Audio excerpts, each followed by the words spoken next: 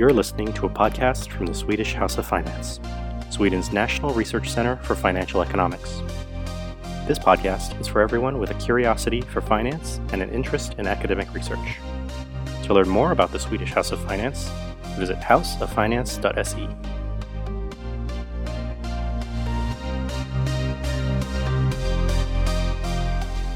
Hello everyone, I am Paolo Soddini. And I'm Anastasia Girshina, and we are recording from the Swedish House of Finance at the Stockholm School of Economics. So what we are going to do today is we're going to talk about savings. And in fact, we're going to start by making the point that you cannot talk about savings without talking about borrowing. And these are the two sides of the same coin. And by the end of the podcast, just to give you an outline, we're going to be able to answer such questions as: why do you save and borrow? How much you should be saving and borrowing? Importantly, when you should be saving and borrowing? And finally, how we should be thinking about returns when it comes to savings, and how should interest rates affect how much we save and borrow. So, Paolo, let me start by asking you a question. Why saving and borrowing are two sides of the same coin? Well, let me try to answer by starting with an example, and actually an example that is quite close to me. So about June 2 years ago, my daughter graduated from high school, and then she had planned to go to Canada as an au pair from September on. She put away some money, working as a lot of people here in Sweden do during the summers in high school, and she wanted to decide whether she should save those money for Canada or she should use them during the summer and kind of travel more with her friends and things like that. So she came to me and said, Dad, how should I think about saving? And my answer was like, well, what are you saving for? What are you going to do with your money if you save? You're going to use them in Canada, you're going to use them afterwards.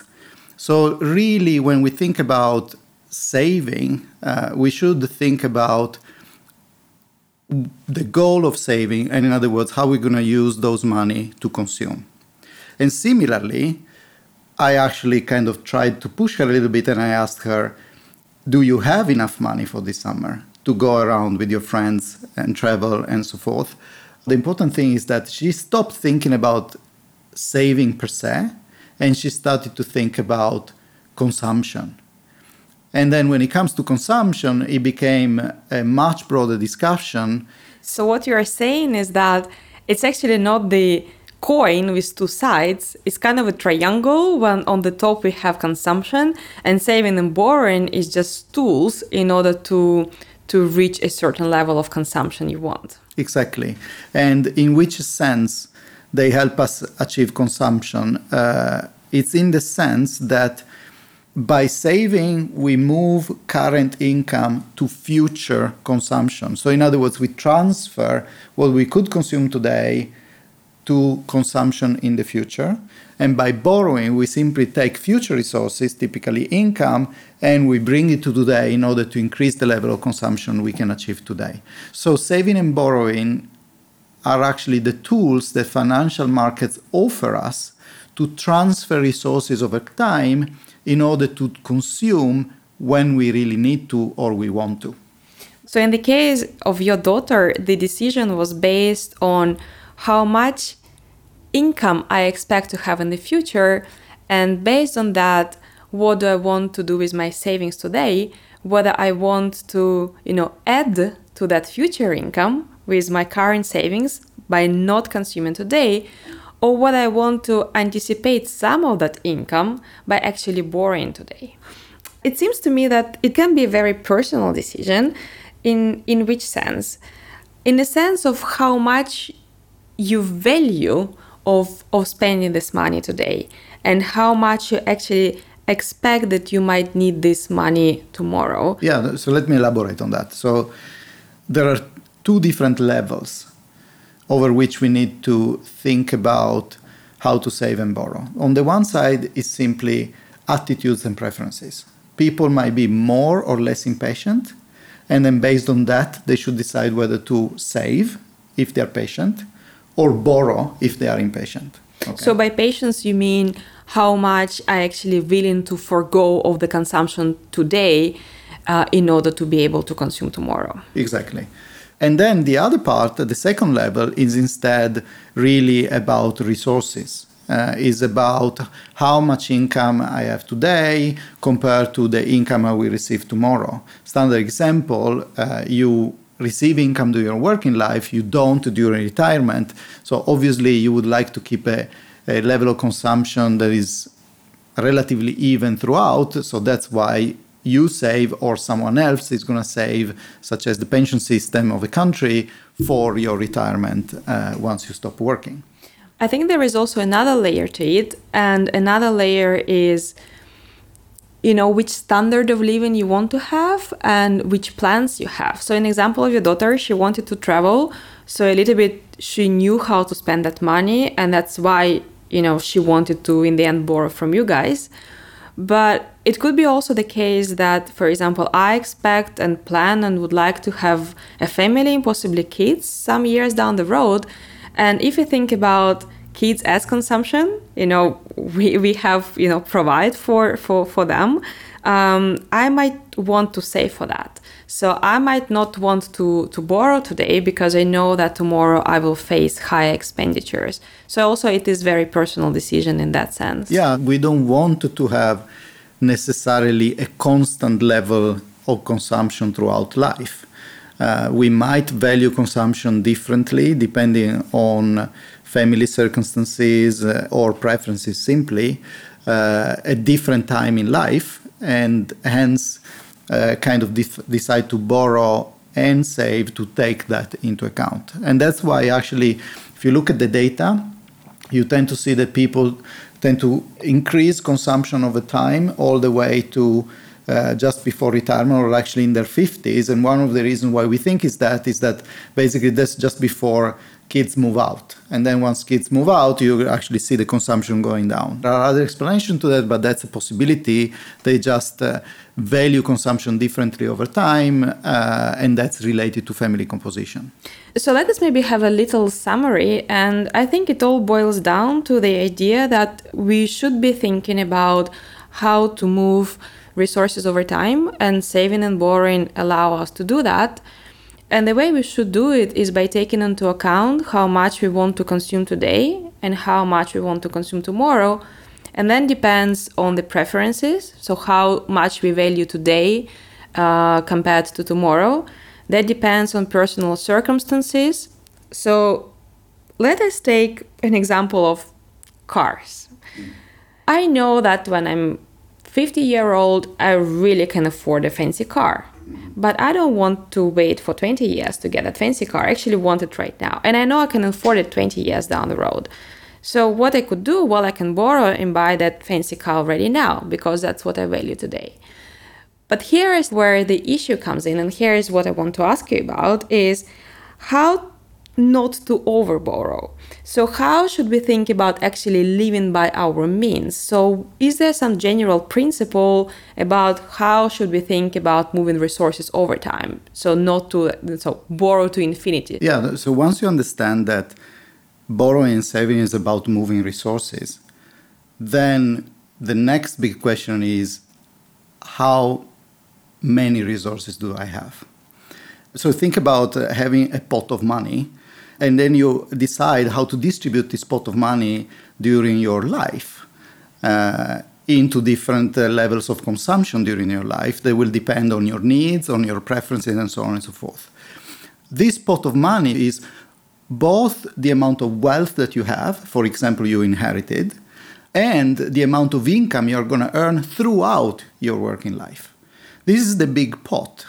And obviously, any moment in time, you can't borrow above this overall pot, because at the end of the day, you will have to sustain that borrowing later on, okay, by reducing the consumption that you have in the future. So that's kind of, I think, the way to answer the question, how much should I save? How much should I borrow? It's about redistributing this overall pot of money that is lifetime income and wealth throughout your life. I think one important assumption that we are making here when we're thinking about redistributing this pot is that we actually know the pot. And although this is true that I think all of us have more or less idea of how our income, will evolve over time and the inheritance we can count on, we cannot predict it with certainty. I think there are two levels here. First of all, we don't know how large is the pot.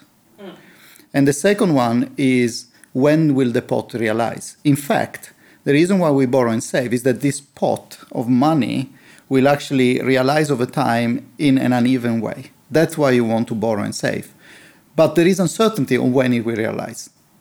So it could be that I'm going to have a fantastic career going forward. Let's think about my daughter. Maybe she really hits the right subject at university, and then she's going to have a fantastic career, a lot of income afterwards. So it makes a lot of sense for her, if anything, to ask me and her mom to help her out during the summer that she wanted to travel, in the expectation of this money, or even to help her out while she was going to be in Canada, so she really can have these 2 great years. But it could be instead that her future income is not going to be as high.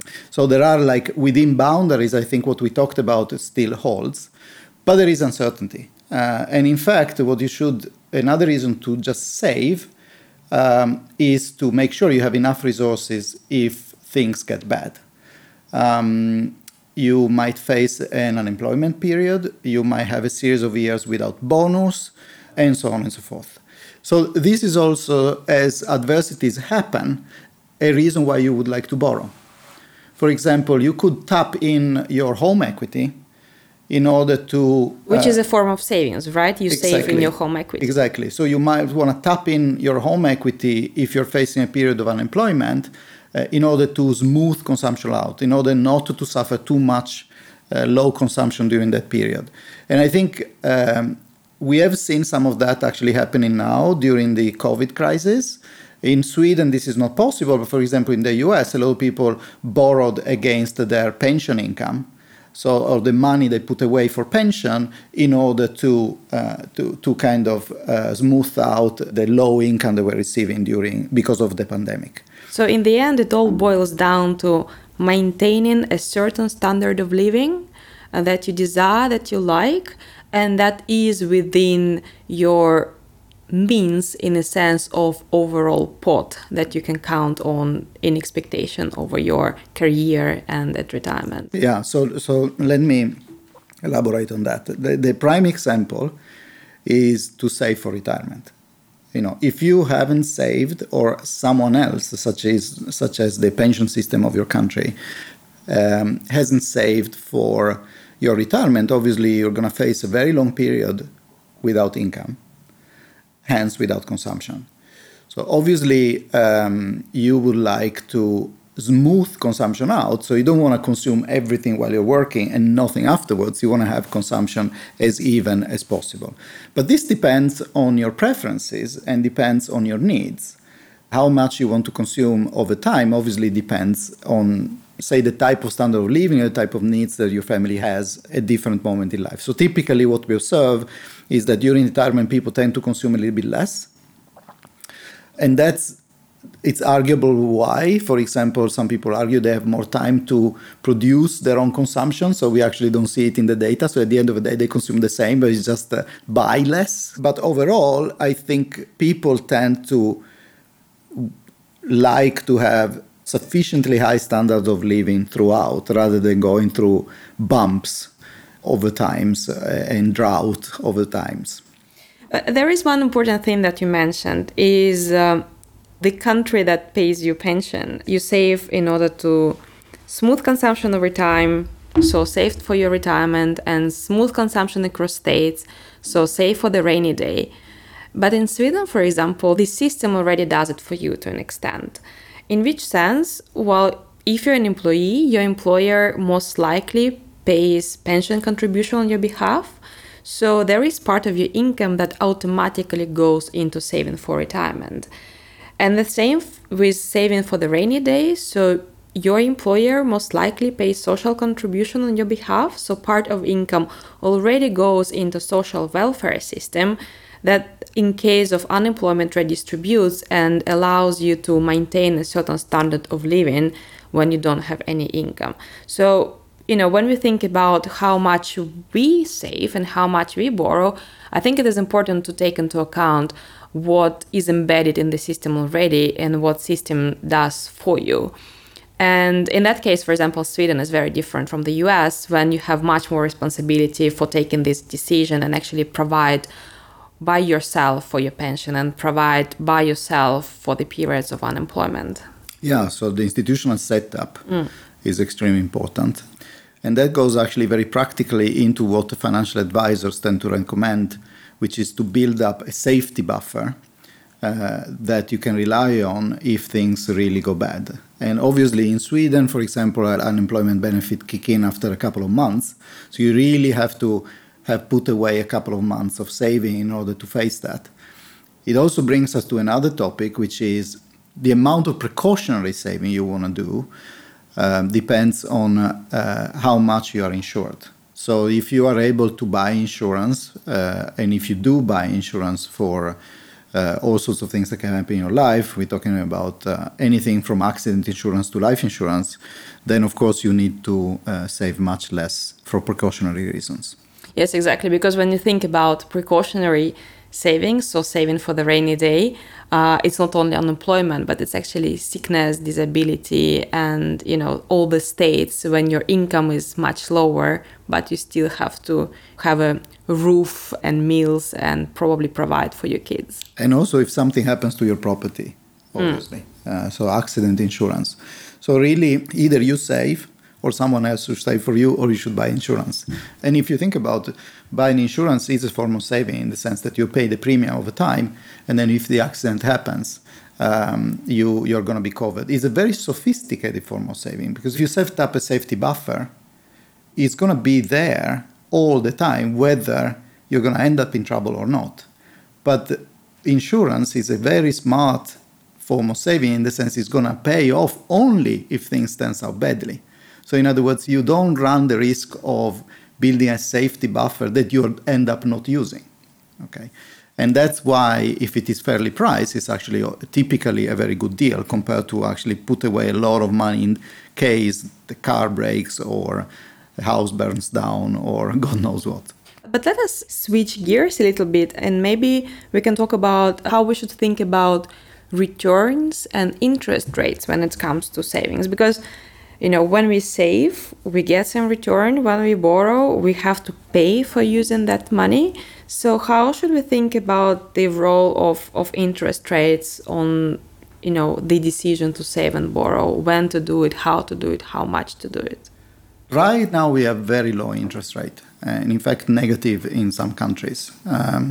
In the past, interest rates were at normal levels, around 3%, even 5%. I mean, there were periods where we went up to 8, 9, 10%. For a long time, we've been living in a different area from what we used to. So first of all, what we talked about so far explains why people are saving, even though interest rates are negative. So if you need to transfer resources over time, you need to save for retirement. Now, it doesn't matter if your interest rates are negative. You still need to move income from now to retirement because you will need to consume during retirement. And similarly, if you want to buy a house, it's not that you can wait until you save for the house and you are 65 years old, but you actually want to anticipate that house in consumption for today. Yeah, in that case, I think the opposite argument holds, which is like you might be willing to do that even though interest rates are 15%. Right now, it's really favorable or attractive to borrow because interest rates are so low. The second thing is that you might want to save even though interest rates are negative for the future, because you expect either your future income to be lower than you thought, and so you have to move money from today to tomorrow in order to keep the same standards of living, or at least a decent standard of living going forward.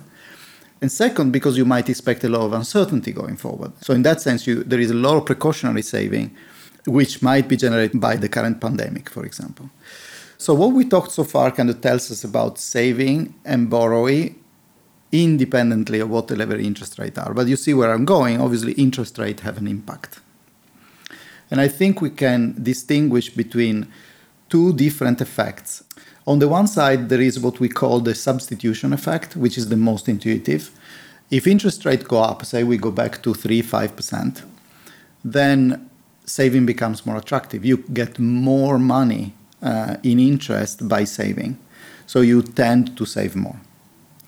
But for the same reason, there is another effect that might kick in, which goes exactly in the opposite direction, and we call it the income effect. And it's more likely to kick in, especially if you have saved a lot already. If interest rates go up, you're going to receive a lot of income in the future out of your saving. So which means that you might be able to raise your future consumption anyway, even though you don't save more, but actually you even save less. So it's like your whole pot increases by a lot and you just have a lot to redistribute. Exactly. And then you might decide to save less and consume more today. And in fact, whether the income or substitution effect will prevail and the extent to which they will have an impact on your saving as interest rate move depends on a concept that is a little bit abstract, but we talk about it a lot in economics and especially macroeconomics. It's the concept of the elasticity of intertemporal substitution, or the EIS. That's really the parameter in our preferences that regulates how we react to interest rate.